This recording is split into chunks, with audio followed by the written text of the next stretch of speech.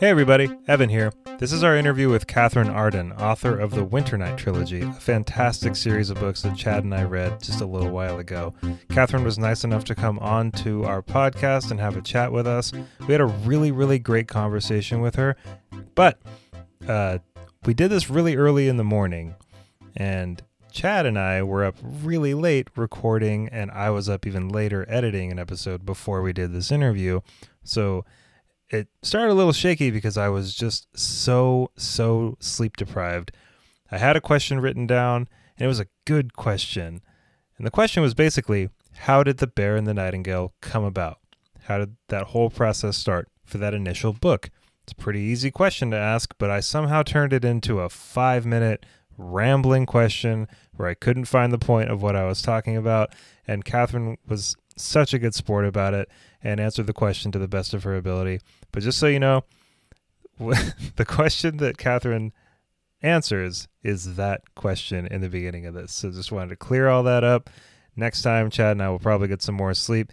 Katherine, if you're listening to this, we'd love to have you back on at some point. You wrote a magnificent trilogy of books. Thank you so much for all the work you've done. And of course, thank you to everybody right now who's listening to this. Really appreciate it. And now, here's our interview with Katherine Arden.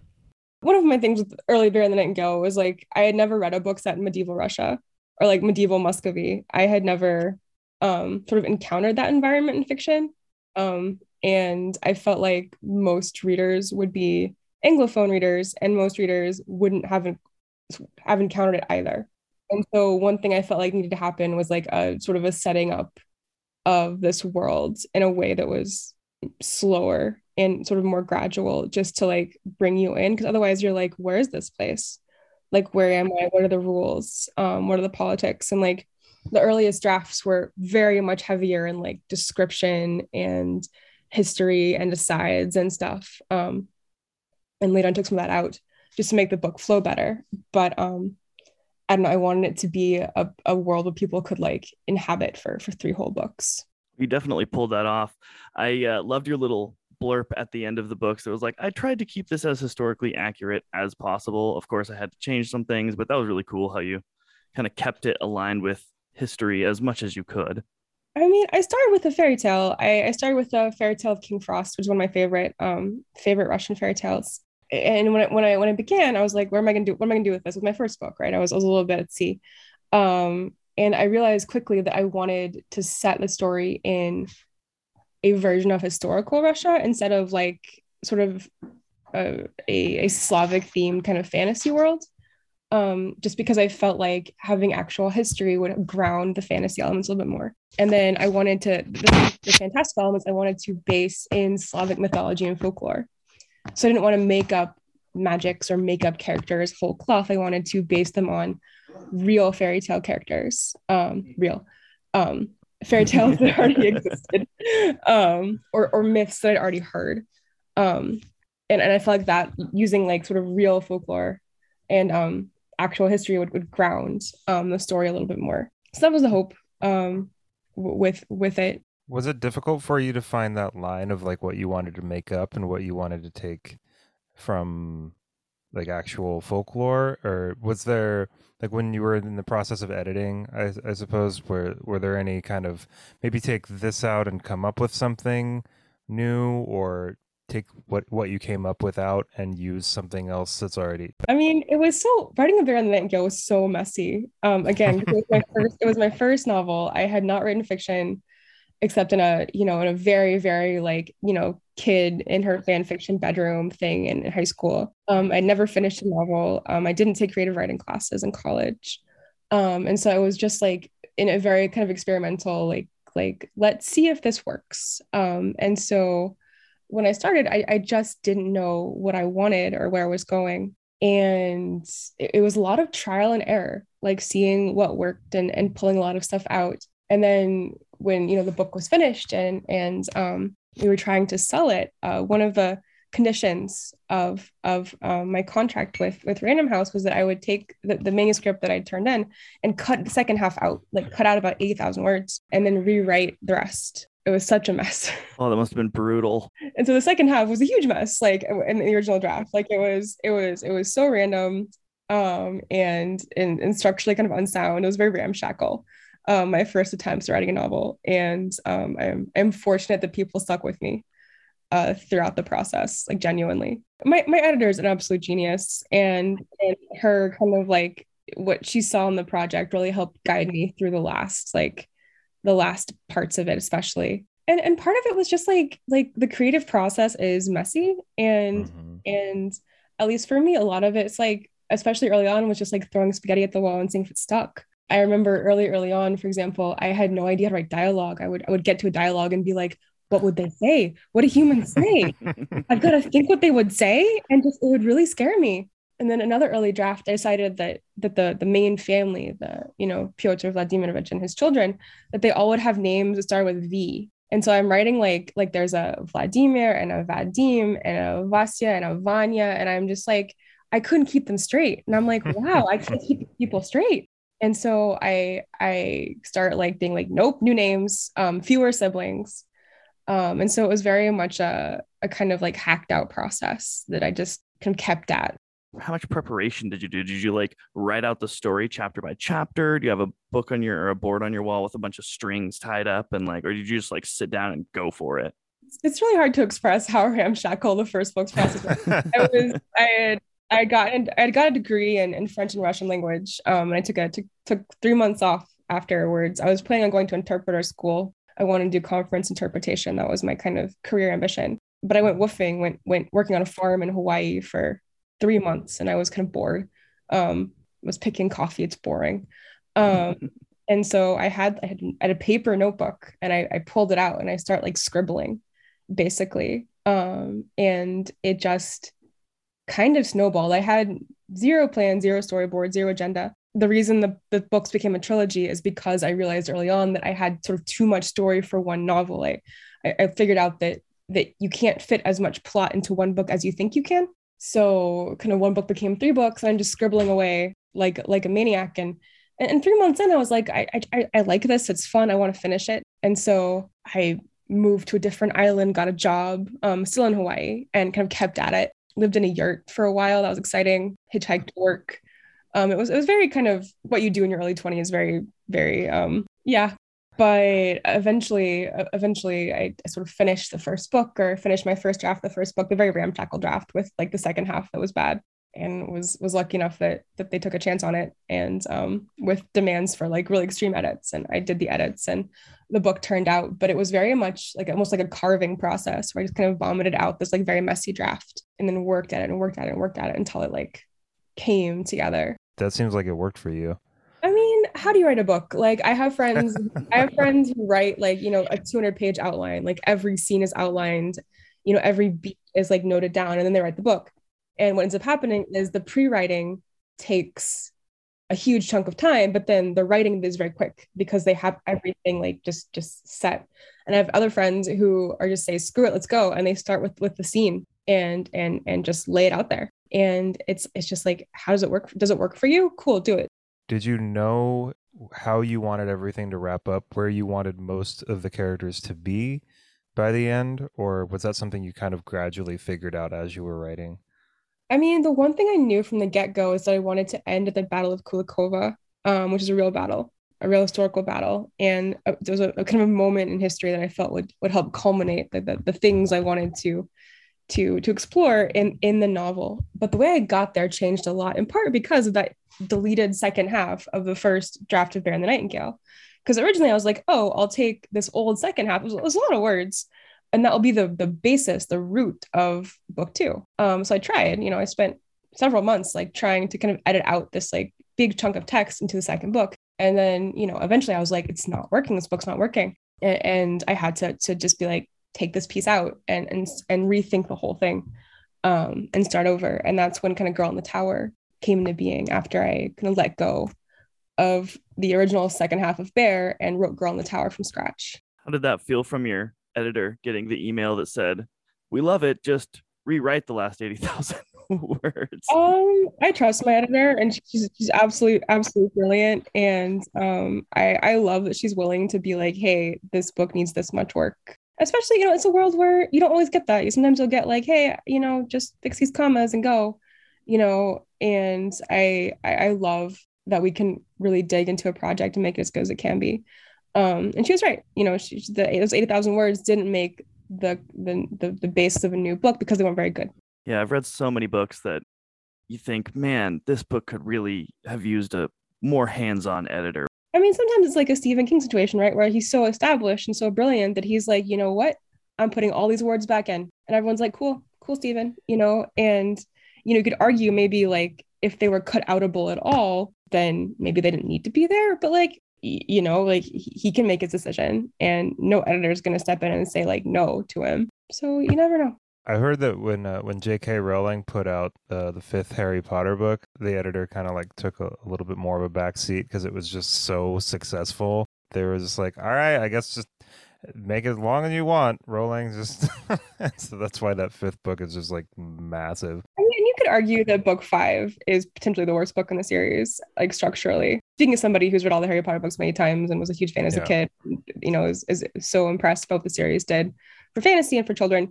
Nonetheless, I of all the books, like you can see where book 5 could have used like, hey, just a little haircut in the middle. Were you kind of like disappointed at all when you were told to cut things? Like, did you want Bear and the Nightingale to be like 160,000 word, like massive first book?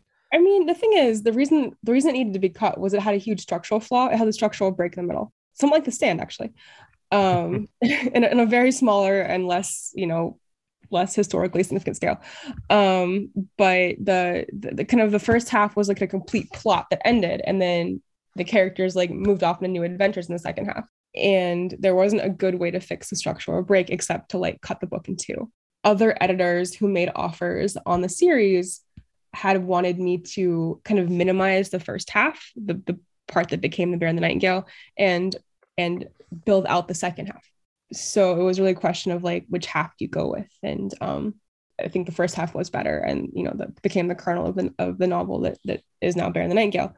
But there were other ways to go about fixing it. I think it's funny because like a book seems so like monolithic, like here's the novel, but you could have made so many different decisions about how to write a book and like, which way the characters go, which way the plot goes. It's just a series of decisions every day you're writing. Yeah, it's kind of daunting. Like the sky is literally is the limit. Like it's just, and every one little change that you make is it's like a hydra. Right. It's just gonna like create a bunch more questions. For sure. Did you base the characters off people you know in real life, or were those just characters that you invented that you didn't know? Well, some characters are based on historical characters. They're all the grand princes of Moscow are real people. The Metropolitan in the first book was real. A lot of the characters involved in the last battle in the last book were real. So there was a little bit of historical research involved.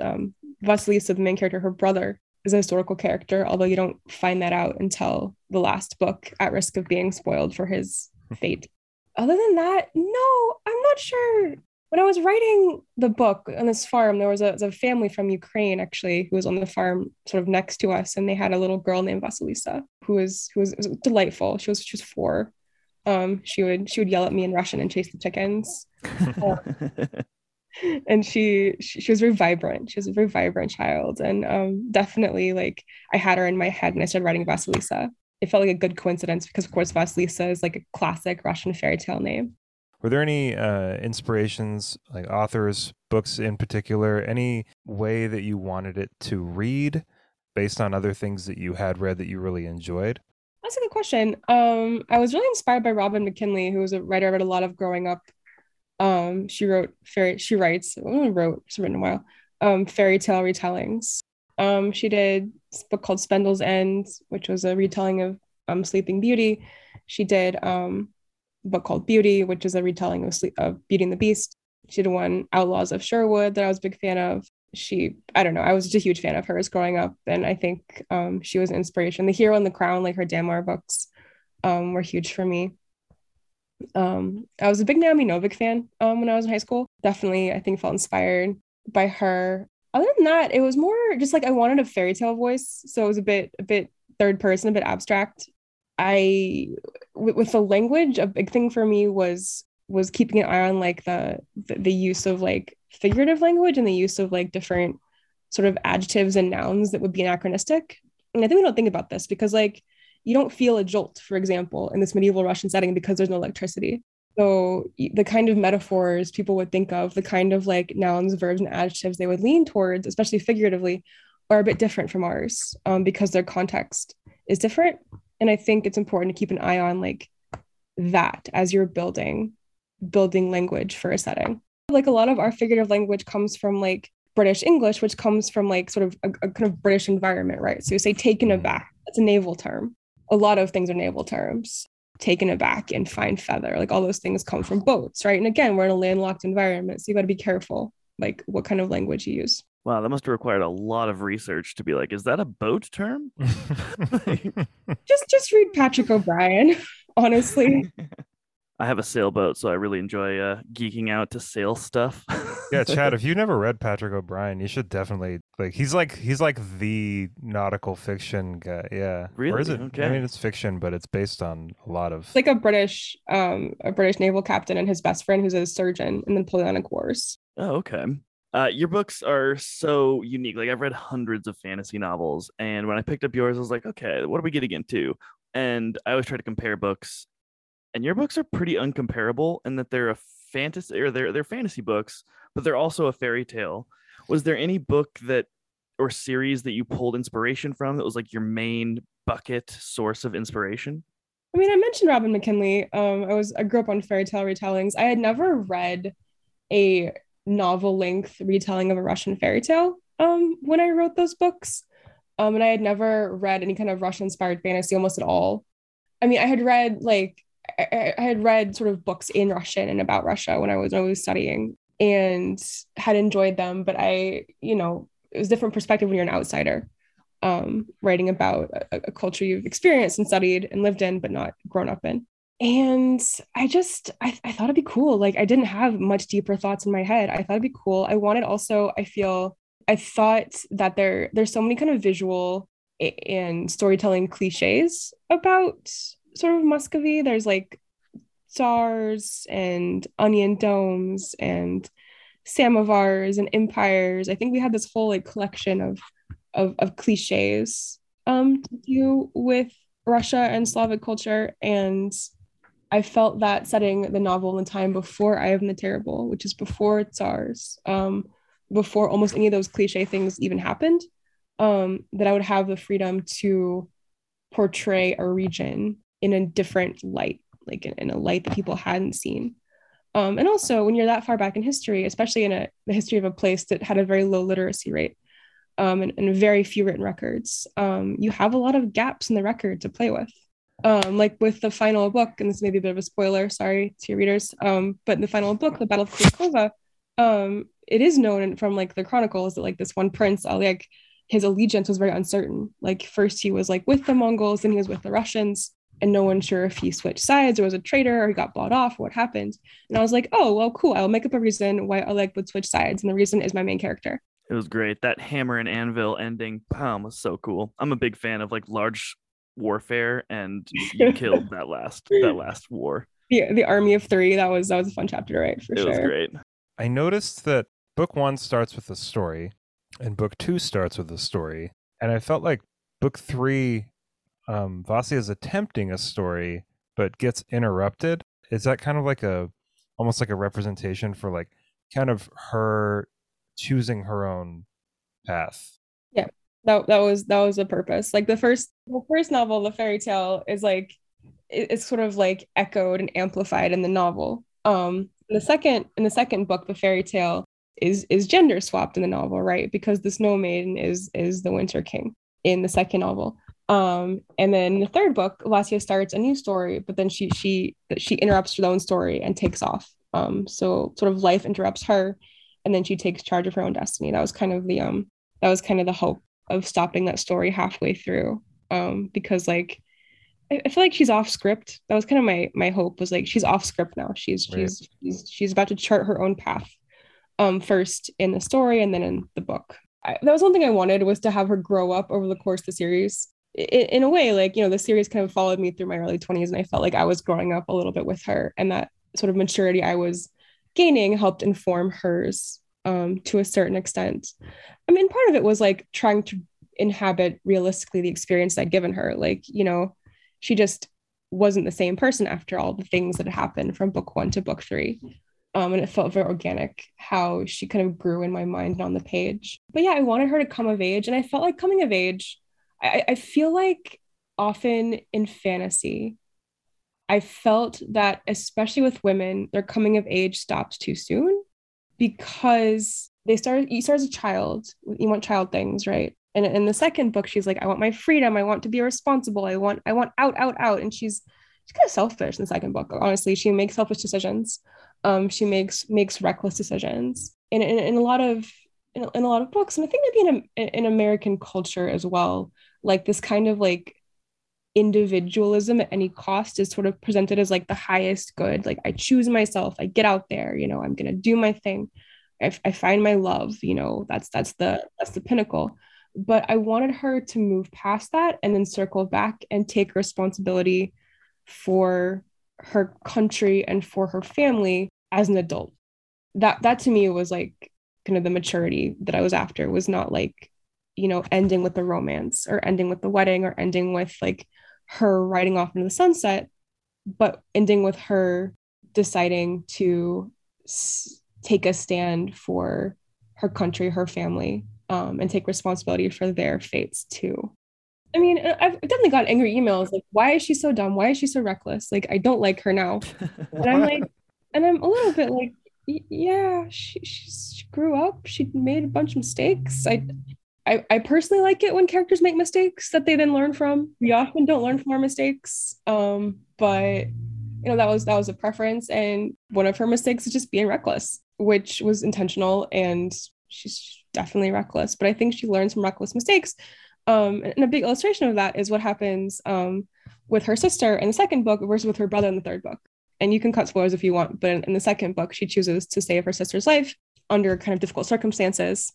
And in the third book, chooses to not save her brother's under also difficult circumstances. And I think that to me was like kind of the clearest illustration of how she's matured. Yeah, and she like lets them make their own. Like she makes a decision for her sister that it was not appropriate for her to make. Like her sister had made the opposite decision.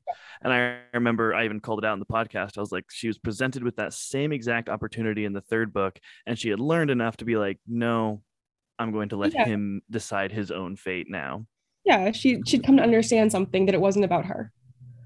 Which is, I think, is like, to me, is like one of the best marks of adulthood is like, it's not all about you, which you do eventually learn at some point, hopefully. Most people. Hopefully. That's a tough one. In their life. It's like something to learn. And she does. And it's I think it's heartbreaking. But it was an important lesson, I think, was one that to me illustrated that she had become an adult, which was something I wanted for her very much. You had lots of great ideas and cool things in the books. My favorite, and I always say that we're chasing that magical journey juice. You know that feeling when Chad you first read like magical a fantasy. Journey juice. I just love that feeling. Great phrase. Okay. Yeah. The magical journey juice. Well, it's what we're all chasing. You know, it's what you felt when you read Harry Potter when you were 10. You know, The Path to Midnight. Yeah.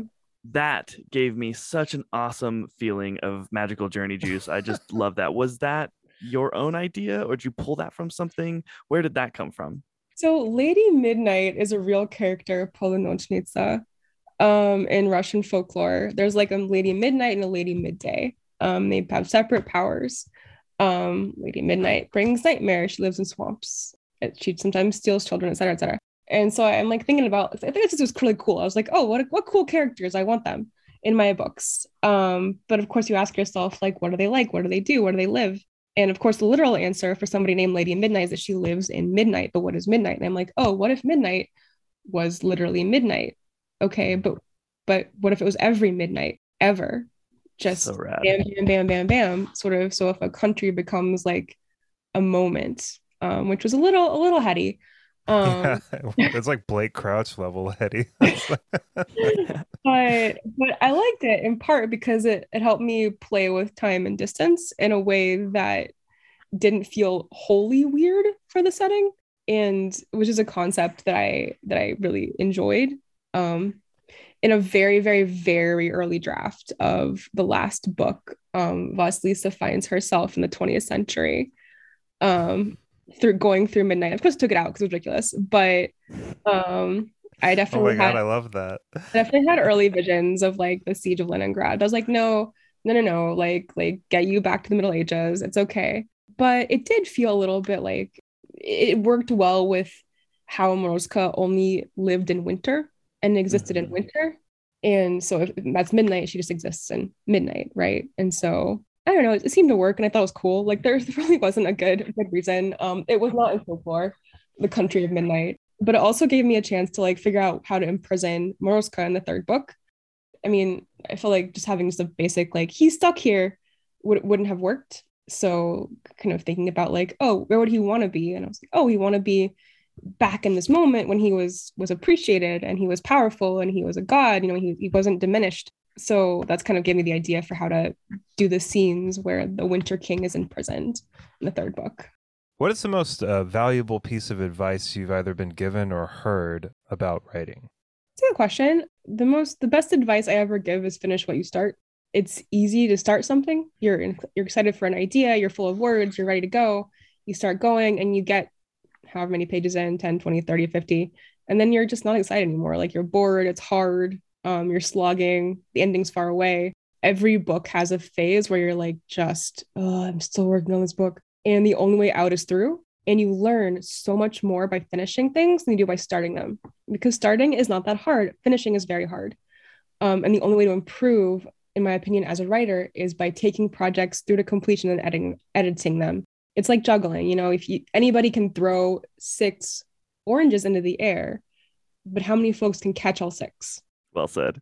So you have to finish your projects, even if you don't think they're good, even if you're like, oh, this ending is whatever, you got to finish them. It's really important to do so. That's my best piece of advice. And I think one of the biggest things I find in inspiring writers is they want it, they get going and they want it to be good so bad and they're reading it over and they're fixing and they want it to be good. And I'm like, your first draft gonna suck. Like no one writes good first drafts. You know, maybe if you're a very experienced author and you're a good outliner and are able to like really, really get it down early, but like you have to be willing to just write a shitty chapter and keep going. You know, Yeah. don't read it over. Just go. You have to just go and try not to judge yourself in the process. You know, if aliens land in your historical romance, like just go with it, you know, just Sounds kind of cool to me. Yeah. Yeah. You know, Like, I think a great example of like that screw it go attitude is like Outlander by Diana Gabaldon. Like she's talked about her process for the first book and she was like, yeah, I thought Scotland was cool because the kilts and when I started writing, the main character seemed kind of anachronistic. So I was like, cool, time travel. And she just went for it. And look what happened, you know? So like I think that attitude is so important for a creative person. I mean, you learn from your failures. You don't learn from the things you don't write, you know. I feel like it's always a bit sad when someone's like, I have this idea in my head. It's been in my head. I'm just like, just do the idea. It's not ideas are not jewels, you know, their ideas are a dime a dozen. Just go. It's easy to question yourself. Everyone's questioned themselves before, and like again, the only way out is through. I wanted to ask about your like when you're actually sitting and writing and you're like kind of in the zone, you know, whatever zone that might be. Do you listen to music? Do you have a special spot in your house that you write? Is there any kind of like method or kind of routine that you follow? I have an office. I'm in it right now. I love my office and do a lot of good work here. I have a treadmill desk. It's kind of nerdy, but like especially for drafting, it's so nice being able to walk, and I love it a lot. And I think if you're working from home, writing a lot, everyone should get one. I mean, it just makes you feel better. Just like your brain works better. I usually put on noise canceling headphones, and I'll often it depends. Like I listen to soundtracks sometimes. If I'm feeling kind of low or like slow, I'll put on some just like 80s grinds, like something very bouncy. Depends on my mood, what I feel like listening to. Sometimes violin concertos. It's very variable. Do you find yourself changing songs depending on what scene you are writing? Like if you're writing a war where you're like, okay, let's get some really good upbeat like war music. I definitely Upbeat. I definitely had the Game of Upbeat. Thrones soundtrack going when I was finishing Winter of the Witch, which is an extremely just like tense soundtrack. I've always thought it'd be interesting to talk about Game of Thrones as like links to historical fantasy, like, you know, so clearly inspired by the War of the Roses. Yeah, he like barely changed the names. Oh yeah, Yorks and Lancasters became Starks and Lannisters. That's so ridiculous. But it's cool though too. It's Yeah. just like how fantasy can transform history. It's great. Like Tolkien's like Moria, like or no Mordor, like that part of Lord of the Rings was taken straight from like his experiences in World War One. You know. Do you have any suggestions or recommendations for either Russian fairy tales, fantasy books, sci-fi books, classics that maybe aren't like the really big ones like Brothers Karamazov and Tolstoy and things like that? Yeah, of course. Well, if you want contemporary, well, it's not fantasy, but Boris Akunin is definitely in translation, and he writes sort of Tsarist era murder mysteries. The first one's called The White Queen, and it's definitely in English. And they're great. They're so charming. If you want a good translation or a book of Russian fairy tales, Alexander Afanasyev is a sort of Russian folklorist. You can definitely find his work in English. Gotta plug my favorite book, which is Master and Margarita by Mikhail Bulgakov. Oh my God, oh my God, it's so good. It's a Soviet era satire. The devil comes to Moscow with an entourage during the 1930s, during the terror, and just proceeds to wreak havoc. And it's an absolute satire of Stalin's Russia. And it's just like, you haven't seen like there's a famous image of like a cat with a revolver. I don't think I've ever seen that. Oh my gosh, Master and Margarita. It's hilarious. It's like scathing. Like the concept, right, is that like in this sort of almost like fallen world, like this sort of horrible like Moscow full of like frightened people and lying people and like desperate people, like the only one telling the truth is the devil. It's absolutely brilliant. It's really funny. Like it's laugh out loud funny in a lot of places. Oh, just before we forget, Vida Nostra, by Marina and Sergei Diachenko. There are a couple, and it's a pretty recent novel, Vida Nostra, but it's like a fantasy school book. It's really good. Would you be interested in taking Vasya to the screen and having a TV show or a movie? And if so, who would you want to play Vasya? I mean, who isn't interested? I think that'd be really cool. I think, of course, it'd be cool. Like, it'd be a tougher one, I think, in some ways to bring to the screen, but it'd be really cool. As far as who would play Vasya, I mean, Anya Taylor-Joy is probably a little too old now, but she definitely has the look for sure. When I was writing, I had sort of a young Charlotte Gainsbourg in my head, who's obviously, was young in the 60s, so it's not really gonna happen now. But that was kind of the vibe I was going for. Anya Taylor-Joy would make sense for sure.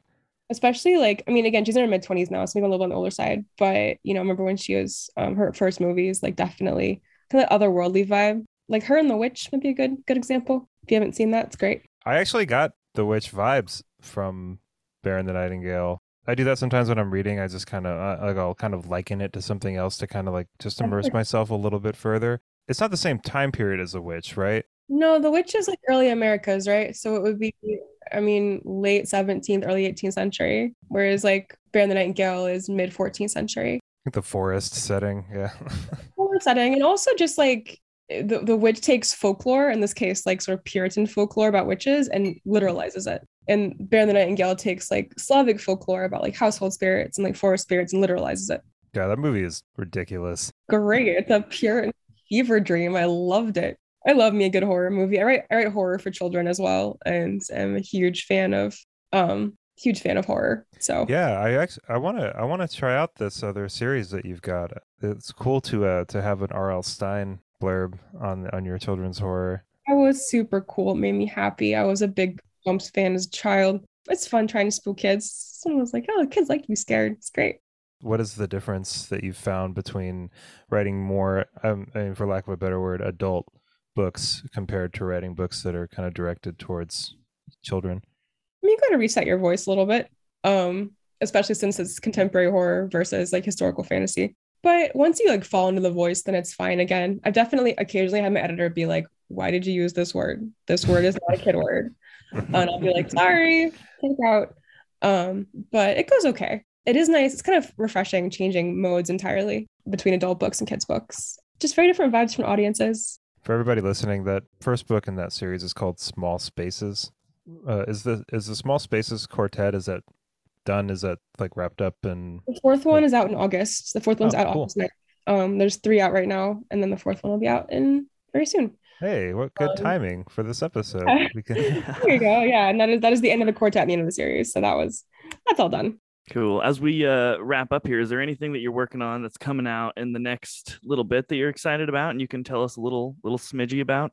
Well, there's a For Small Spaces book. It's called Empty Smiles. It is the end of a quartet, and it's out in August, which I am stoked for. And then I have a new standalone for adults that will be out at some point. It's getting close to the end, and you're actually gonna laugh as way. I was very clear on Tolkien, the First World War. It is set during the First World War, nice. and it is a historical fantasy. So Cool. Whereabouts is it set, if you can say?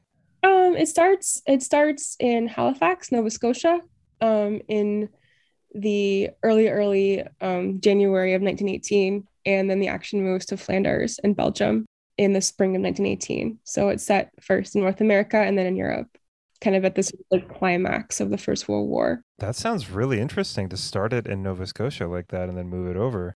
Yeah, well, it's sort of a lesser known historical event, but in December of 1917, there was an explosion in Halifax called the Halifax explosion. A munitions vessel caught fire and blew up in the harbor. They had packed high explosive under oil barrels, which is sort of an unfortunate decision. But it flattened most of the city. It was a huge explosion. It was the largest non-nuclear explosion in history. Yeah, it flattened most of Halifax. The reason Halifax still sends Boston a Christmas tree every year is because Boston, to their credit, like immediately put a bunch of trains and doctors and bandages and money like out to Halifax like the day of the explosion, like as quickly as possible, and set up field hospitals and did a lot of good for the city. I'll go Boston.